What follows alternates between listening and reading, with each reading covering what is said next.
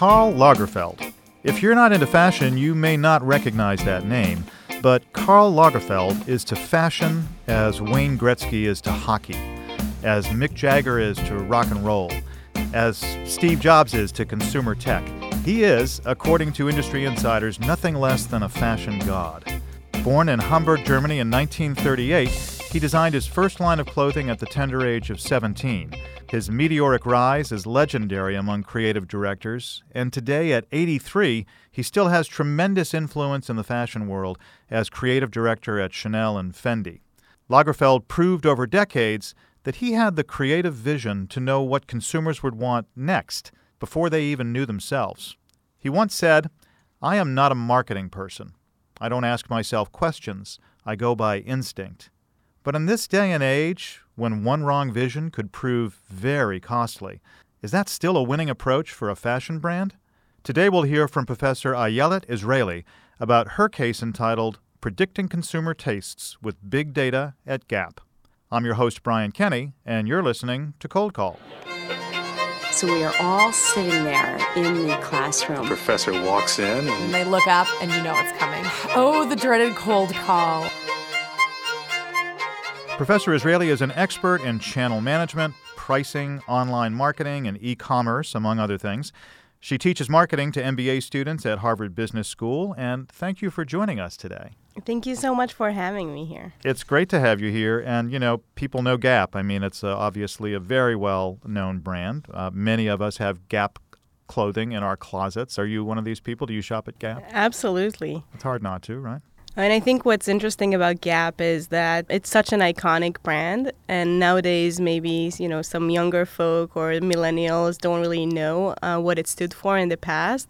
But, in 1996, Sharon Stone wore a Gap turtleneck to the Oscars. Yeah. It was that cool. It was that cool. They had this great commercial. You may not remember it. I don't know. But it was it set the tone for them, again, back in the 90s, where everybody was wearing exactly the same thing. It was like khakis and black top. And, so they were part of that iconic movement where everybody was sort of, dressing in the same way. And Gap had sort of set the tone for that. Right. And then in the 2000s, it became the butt of the joke. There was the famous scene in Crazy Stupid Love where Ryan Gosling just yells at Steve Carell to be better than the Gap. I don't remember that, but that's a good line, and I get exactly what you're talking about. Maybe we can start the way we normally do with Cold Call. Can you just set the case up for us? Who's the protagonist and what's on his mind? The timing of the case is early 2017. Art Peck, he's the CEO of the Gap. He's actually one of our MBA grads here at HBS. At the time of the case, he's been CEO for about 2 years, and sales have not been doing too great. They've been dropping in the last 2 years. I want to mention still, it's a $15 billion brand in sales, so not doing too great is relative. Right. But still, sales are dropping and you want to do something. And what Art decides to do is he thinks that maybe it's time to eliminate this creative director that you talked about at the outset and instead turn to big data to predict what the big next designs are going to be. Yeah. And that's the core question of this case. So what prompted you to write this? This is what we call a library case, meaning that it was written with publicly available information. So Gap was not directly involved. But what inspired you to write the case? So it's one of these magical cases where you read the Wall Street Journal in the morning and you read some title and it seems so interesting to you that you have to write a case about it. And the title said, Peck, the CEO of Gap, is trying to go for data instead of design. It detailed how he wants to eliminate creative directors and use data instead. And this is how it started. Yeah. And that's a huge deal in the fashion industry. Can you talk a little bit about the creative director and what they're... I mean, I hinted at it when I talked about Karl, right. But Karl doesn't work for Gap. But No. No. I guess the best way to think about what is a creative director, I mean, we call them visionaries and artistic visionaries, but essentially it's kind of the head designer of the brand and what the brand stands for. So they would be establishing what is the look and the feel and the tone of the brand. Usually they create a few inspirational pieces and then lower level designers and merchants would actually figure out how to create multiple designs from this to consumers, but they kind of give you the vision of what the brand should be. Gap is about a 50-year-old brand. For years, this is the way they've been doing this. This is the way everyone in the business has been doing it. You have a creative director that starts the design process, and at the end of the day, which could be a few weeks to months to years, the item lands in the stores and reaches consumers. Yeah. And Peck is interesting because he came up through sort of a different route within Gap. Can you talk a little bit about his background? Sure. Right before becoming CEO, he was the president of Growth, Innovation, and Digital. He's very well known to be this analytical guy that analyzes data, believes in hard data, and he really transformed the way that Gap does digital in very influential ways. Peck really tried to make sure that consumers can essentially shop online or offline and move across channels so easily, almost in a transparent manner, that you start shopping in the store and finish online, or vice versa. So he did that in a very, very impressive way. So he is what we would call a quant in the MBA world. Probably, yes. Pretty analytical and in an industry where creativity is prized above all other things. Right. So Peck inherits a situation that's a real challenge. But Gap for a long time had been one of the leaders in this industry under the direction of Mickey Drexler, who's another character that you mentioned in the case. How was he successful, and then what sort of happened to him? So I think what's interesting, you just mentioned that Peck is this quant guy. Yeah. And Drexler, according to what I understand about him, he was this executive, visionary creator. He was known to be able to predict trends, to know what's going to work. He predicted the fact that casual is going to be a thing. He led Gap for about 20 years, in which growth was immense. And he was just very known for that. And then he somehow lost his magic touch or something like that around the year 2000. And after about 2 years of declining sales, he left the Gap. Okay, and then Peck steps in and has to figure out where to go from there. What were some of the strategies that he started to migrate towards? The time that Peck steps in is only 15 years later. During this time, they've kind of been trying to do the same things they've been doing before, trying to predict what is going to be big, what is going to work out well. And the way Peck sees it, they made a few wrong bets on design, on product, on creative directors, and he has to change that course. But that's not the only thing that's going on. The fashion industry is suffering so much because of different global or more macro trends that are going on. Malls are closing, shops are closing, consumers move to buy online. There's something called fast fashion that are brands that essentially can create product very, very quickly. Traditional brands take about 10 months from the time that a design is chosen until it ends in the store. And these fast fashion brands like Zara or H&M could do it within weeks. So that's something new that they have to deal with. And that's not the way Gap worked at all. Millennials are more interested in unique brands. They don't want to be like everyone else. They want something special. They don't want this huge company. They want to identify themselves with something local, something smaller.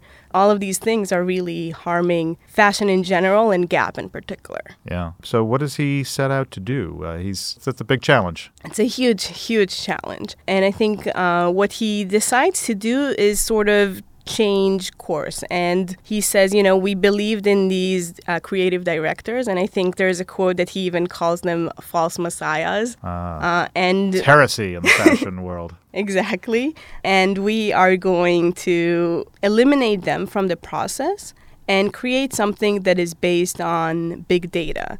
And I know big data is a buzzword that everyone can just say, and it means different things to different people. But the way that he sees it is essentially collecting data either from our own website, from social media, from Google Trends, understanding what people are searching for, what people are interested in, and from that kind of mining and understanding what is the current trend.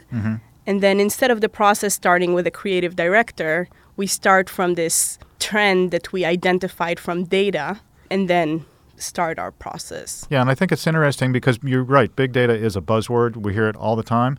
I think it's hard for people to find good examples of where big data is relatable to their day-to-day lives. But this case actually makes it pretty clear that they can capture lots of information about consumer buying patterns, both through their online and their in-store experience, and they can use that to drive decisions, which is what any business ought to try and do, right? You're in business for the customer. Right. One of the things that I thought was really interesting was the way he tried to bring the online experience and the in-store experience together more closely. Can you talk about that a little bit? So one of the things that Peck did was to create this ability to start buying online and then the product is waiting for you in the store. Another is to identify your location and then show you what are the sales in your area or where are clothes stores in your area. You can also start shopping offline, leave the stores, and then get special promotions online. So essentially trying to make the move between online and offline seamless, because nowadays we do shop this way. We do go both online and offline. And he found clever ways to do that. And there is, the case mentions this, but there is sort of a fine line between knowing your customer and knowing your customer too well, right? That's when we cross over into the sort of the creepiness category. And Peck seems to be aware of this. Yeah.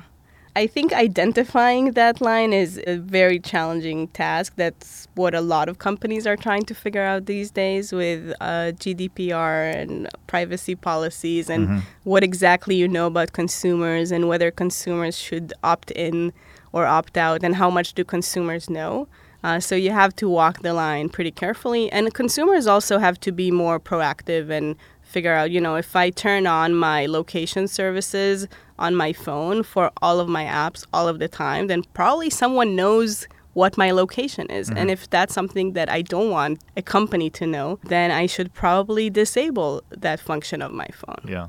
Now, in your work, you do a lot of work in the e-commerce space. Are you finding that this new generation, this sort of digital natives, people that have grown up with this technology, are they more or less comfortable with this kind of personalization that may occasionally cross that line? So I don't have work specifically on that, but I know of work on this issue. And there is an interesting thing that people would actually give away a lot of their private information for very little gains. Think of the number of times you gave your email address to get a coupon or something pretty minor from a company. And once they have your email, they might collect more information on you. They might have third-party databases that contain your email and what was shipped to you or where you bought or a million other things that your email can reveal about you that you don't think about in the first place. Yeah, it just seems like, we go further and further down this path, and you mentioned GDPR, so it'll be interesting to see how that affects strategies like the one Peck has set out to do here. But personalization is only one part of the strategy, and I think that's something that they've done even before this move. What is different here is trying to aggregate data from various resources that is not necessarily particularly about personalization or about one person, and from that trying to spot new trends. Okay. And this trend spotting idea is what's really new and exciting here. Because there is this tension in the case and between when you think about creative directors and the more analytical way of thinking of are we actually setting trends or are we identifying trends or are we spotting trends? And when you move into something like, okay, now we're going to use data, you're probably moving away from setting trends to spotting trends because the data already has to tell you that trends exist somewhere. Yeah, so you're sort of reacting to trends that are already happening. That's the danger here. It could be the case that you have very sophisticated algorithms that are able to detect it very, very early, but I don't know what are their capabilities. Yeah. How did others in the industry react when Peck decided to take this different approach? There were a few comments about exactly that. Can you be really a fashion-forward brand that uses, the average trend in the market or spotting a trend that already exists and still be fashion forward? And the concern is that not. And then the question goes back to, what is the Gap nowadays? Is it actually a fashion forward brand or is it something else? And I think all of this ties to, what is the Gap? How does Gap changed over the years? Is it important for it to be fashion forward nowadays?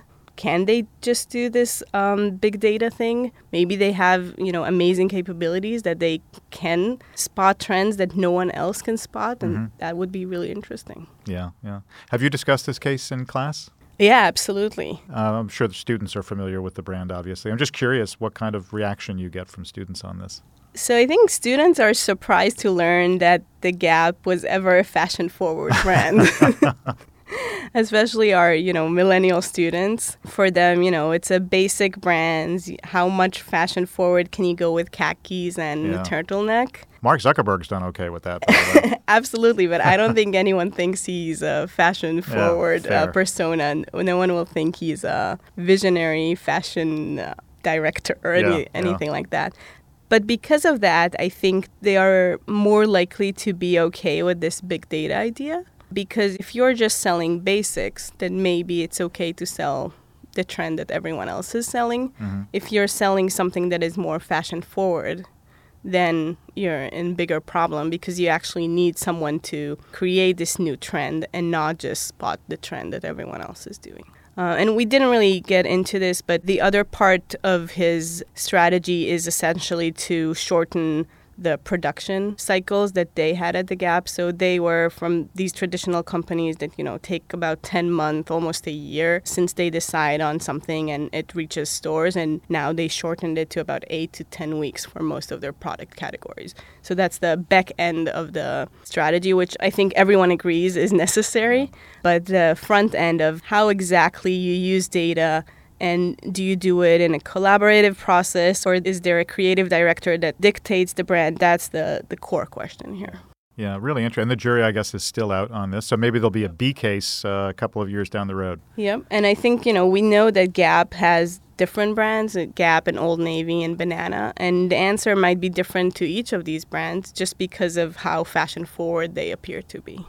So just on those other brands, it's interesting because, Gap is, you mentioned khakis and T-shirts. Banana Republic is obviously more sophisticated than that. And then they've got Athletica and other brands. How do they take this sort of data-driven approach and then apply the fashion sensibility so that it's specific to the audience of each of those brands?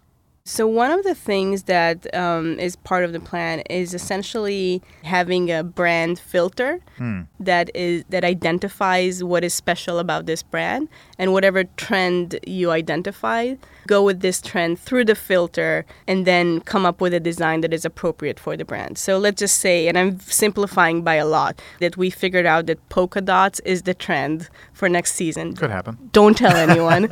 So then polka dots would mean something different in Old Navy versus Banana Republic. And you would have different designs with that that are applied through, what we think the brand is or what the belief at Gap that this brand stands for. Yeah. So we look forward to seeing how it all turns out. Ayelet, thank you for joining us today. Thank you very much. This was very fun. If you enjoyed this episode of Cold Call, you should check out our other podcasts. After Hours features Harvard Business School faculty dishing on the latest happenings at the crossroads of business and culture. Managing the Future of Work features experts discussing how to survive and thrive in the age of artificial intelligence and learning machines. Subscribe to these and others on Apple Podcasts or wherever you listen. I'm your host, Brian Kenny, and you've been listening to Cold Call, an official podcast of Harvard Business School.